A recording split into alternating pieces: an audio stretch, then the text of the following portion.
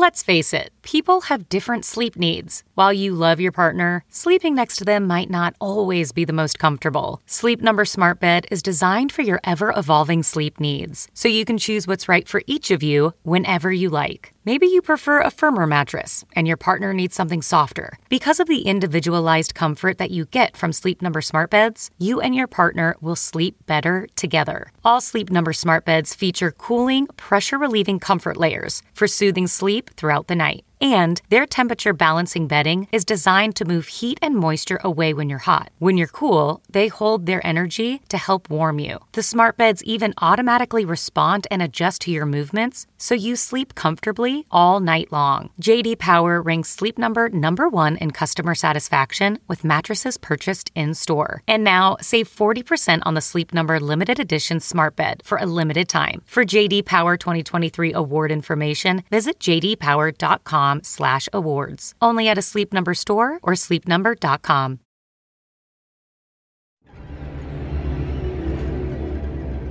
Fangoria magazine is back and better than ever in a deluxe 100-page quarterly edition. Each issue includes set visits, deep dives, new discoveries, and minimal ads, all printed on collectible-grade paper stock that reimagines the classic magazine for a 2019 audience. You'll see familiar names like Michael Gingold and Tony Timpone, and you'll see bylines that will leave your jaw on the floor, like Barbara Crampton. And the best part, it's print only, just like the old days. Go to Fangoria.com to subscribe today.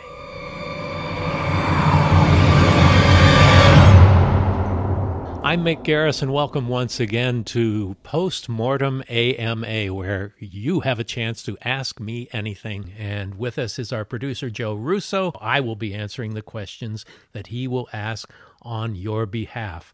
And you can ask your questions through Joe Russo tweets on Twitter, or PostmortemMG on Twitter, or at Instagram at PostmortemGram. Yeah. So, Joe, what do we got in store today? We've got some good questions today. So it's about time. Well, we've always get good questions. We have very good fans. The best. The best.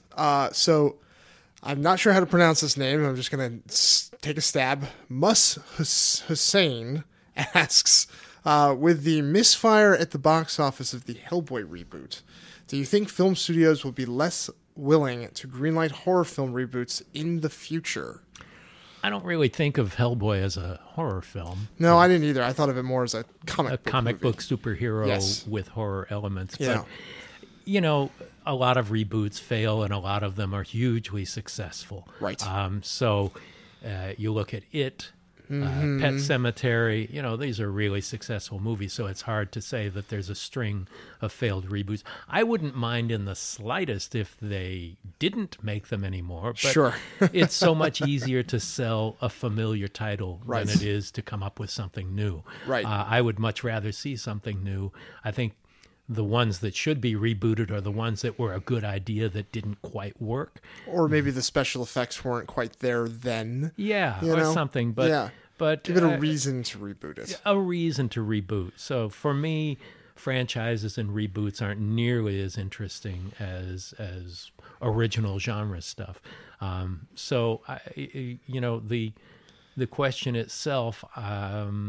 I would agree with you. I don't think that the fate of horror reboots hinges on Hellboy specifically, whether it had been a success or not. Right. And I wish it had been more successful because of our friend Neil Marshall. I know, friend of the show. Such a great filmmaker. Absolutely. Who did not have a great experience on that film. No, apparently. Maybe someday we'll get him back on and we can pick his brain a little bit. That's right.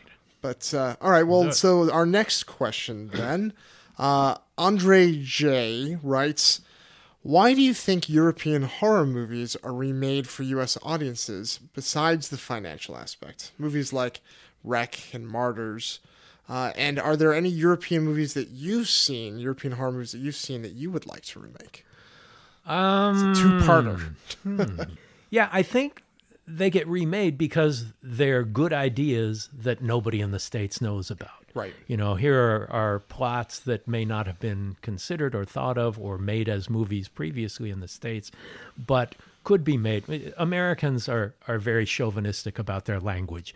They're very loath to watch movies with subtitles, particularly horror movies with subtitles. But things like Martyrs and the like, they get made because of the possibility, especially if they're successful in other countries or on the horror festival circuit. Right. As far as remake ones, there's a movie I just saw on Hulu that is a Scandinavian film called The Guilty. Okay. And it's amazing. It all takes place in a police station in one room. Huh. I hear that there are already remake plans for it. I was looking into it. Yeah. But it's a movie that I highly recommend.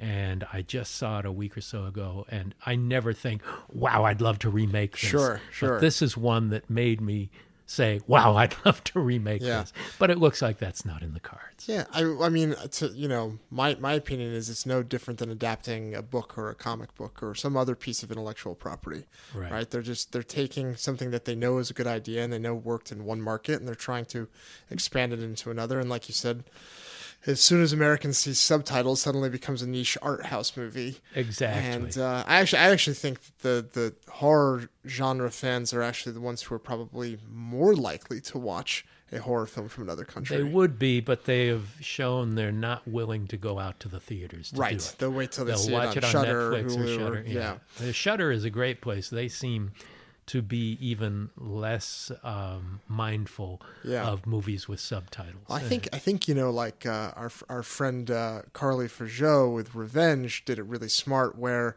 it is a French movie, but they spoke in English, almost entirely in English. So it could play very well in the States, and I think she really opened up her audience because of that. Yeah, I think that's a great movie that should not be remade.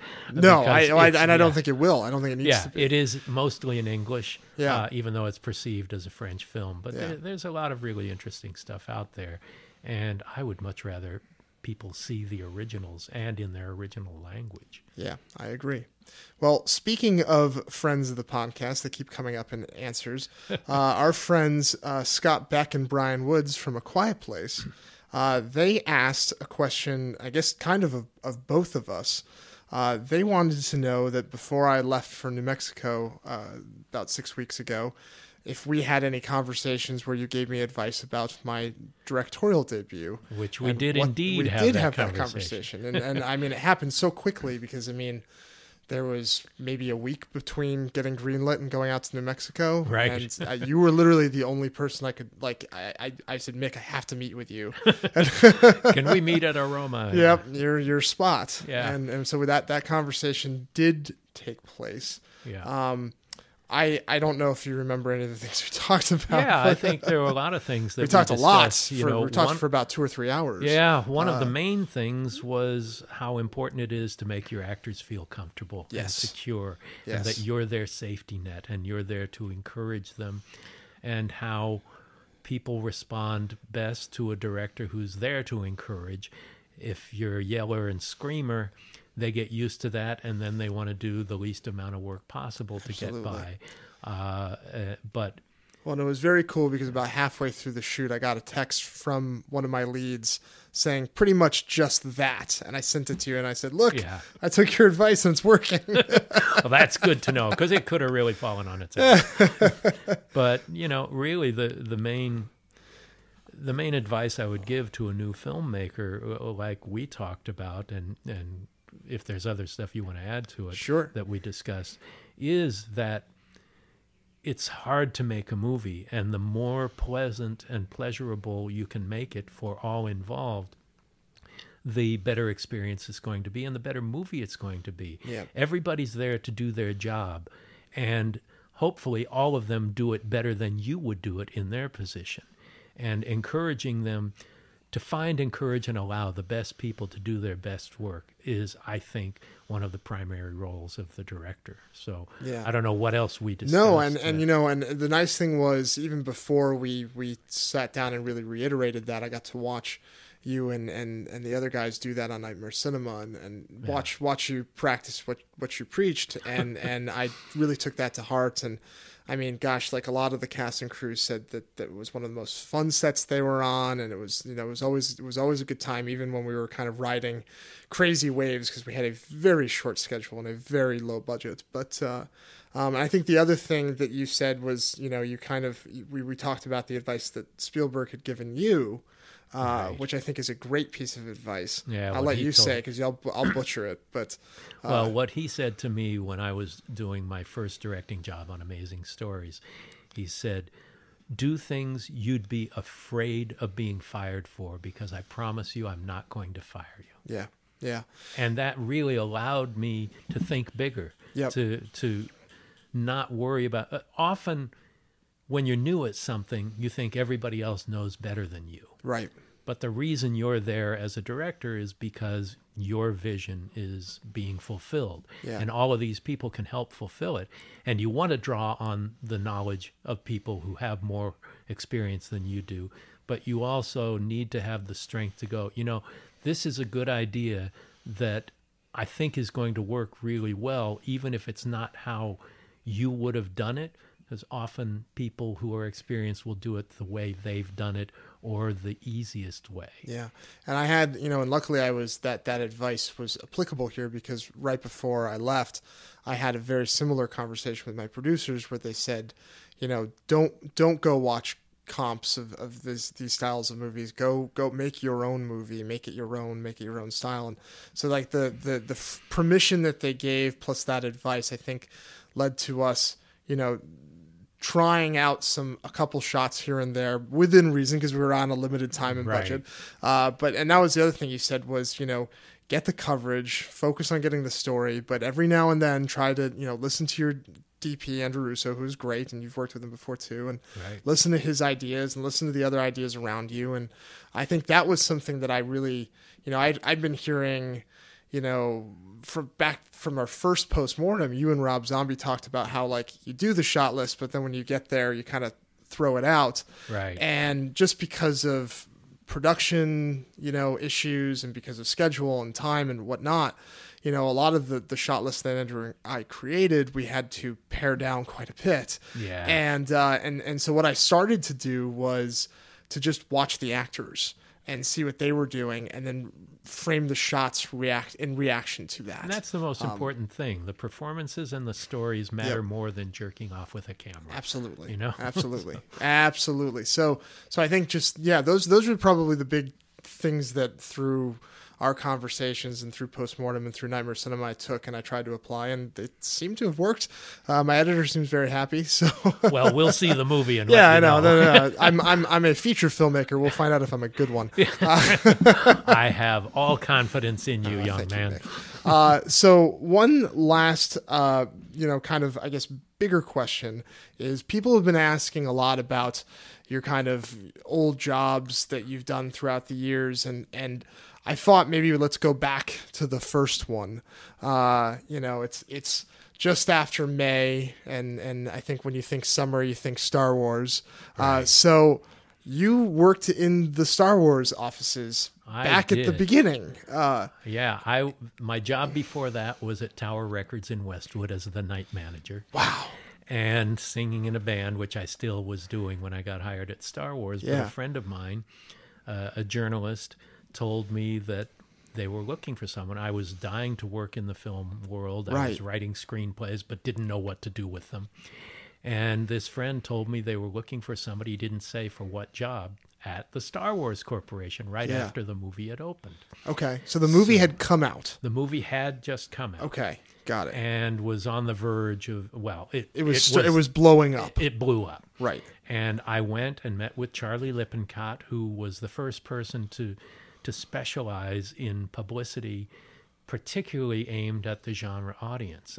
He went to science fiction conventions. He premiered a slideshow at Comic-Con in San Diego before any other movie had ever done that. So I found out my job. I went in and applied, and it was to be a receptionist for $150 a week. And my job was primarily to pick up the phone and say, "Star Wars, may I help you?" and then transfer calls. Now, had you'd seen the movie at this point? I saw the movie and just blew my mind. Were you so you were excited to be in this environment? Oh, hugely excited! Yeah, I mean, I was on that opening day at the Chinese Theater in Hollywood on Hollywood Boulevard. Wow, and a part of that big audience. Yeah, and so they knew that I was capable of more than doing just answering the phone. So I became R2-D2's handler. Right. I operated the remote control robot on like a Kenner commercial on Disney, Mickey Mouse's 50th birthday. Wow. And then ultimately, I operated R2-D2 on the Oscars. Yeah, which is such a cool photo. That every time that photo comes up, it's really cool. It's pretty amazing. Yeah, but you were also there when they did the Christmas special, right? I was. I operated R2 for the Christmas special. You were on the set for that. I was on the set. Yeah. It's kind of legendary in how bad it is, and on how atrocious it is. Yeah. Well, we only worked a couple of days with R2, I think. Right. But, when you saw it, did you look around and say, like, what is this? Or, I mean, like, Well, we were mostly around the Wookiee tree. Okay, the right, Wookiee family tree for Life Day. And so I wasn't there for Don Knotts and B. Arthur and the people who were in it. But it did seem incredibly lame. Right. Even at the time. Well, I mean, it must have, like, coming off of the wild success of the movie, been kind of like, what are we doing? Well, it had been adopted by everyone who could get their hands on it. You know, CBS knew they could make money on a Star Wars Christmas special, and George Lucas didn't own it. 20th Century Fox did, or at least enough at the time to where they let's make money with CBS doing because he had rights for the sequels, not necessarily for the first movie. For everything, and the merchandising and all that. He maintained all the rights to merchandising. Yeah, the greatest deal ever made in the history of Hollywood. Yeah, which was partly constructed by the guy who became my attorney, Andy Rigrod. But Charlie Lippincott was a big part of that. So, yeah, it was incredibly exciting to be around at that time. My first job working on Star Wars. Yeah, that's pretty cool. Well, I guess on that note, we'll wrap up this week's AMA. Another Postmortem AMA. Again, any questions that you might have for me, send them to Joe at Joe Russo Tweets on Twitter, Postmortem MG on Twitter, Postmortem Graham on Instagram, and I look forward to seeing and answering your questions. Thanks, Mick. If you're enjoying Postmortem, it would be a great favor to us for you to rate and review and subscribe on iTunes or your favorite podcast app. You can access all of my video interviews and behind-the-scenes documentaries, things like that, at mickgarrisinterviews.com. Reach us on Twitter at PostmortemMG and on Instagram on PostmortemGraham. Thanks a lot for listening. Thanks for listening to Postmortem with Mick Garris. Download new episodes every other Wednesday and subscribe on iTunes.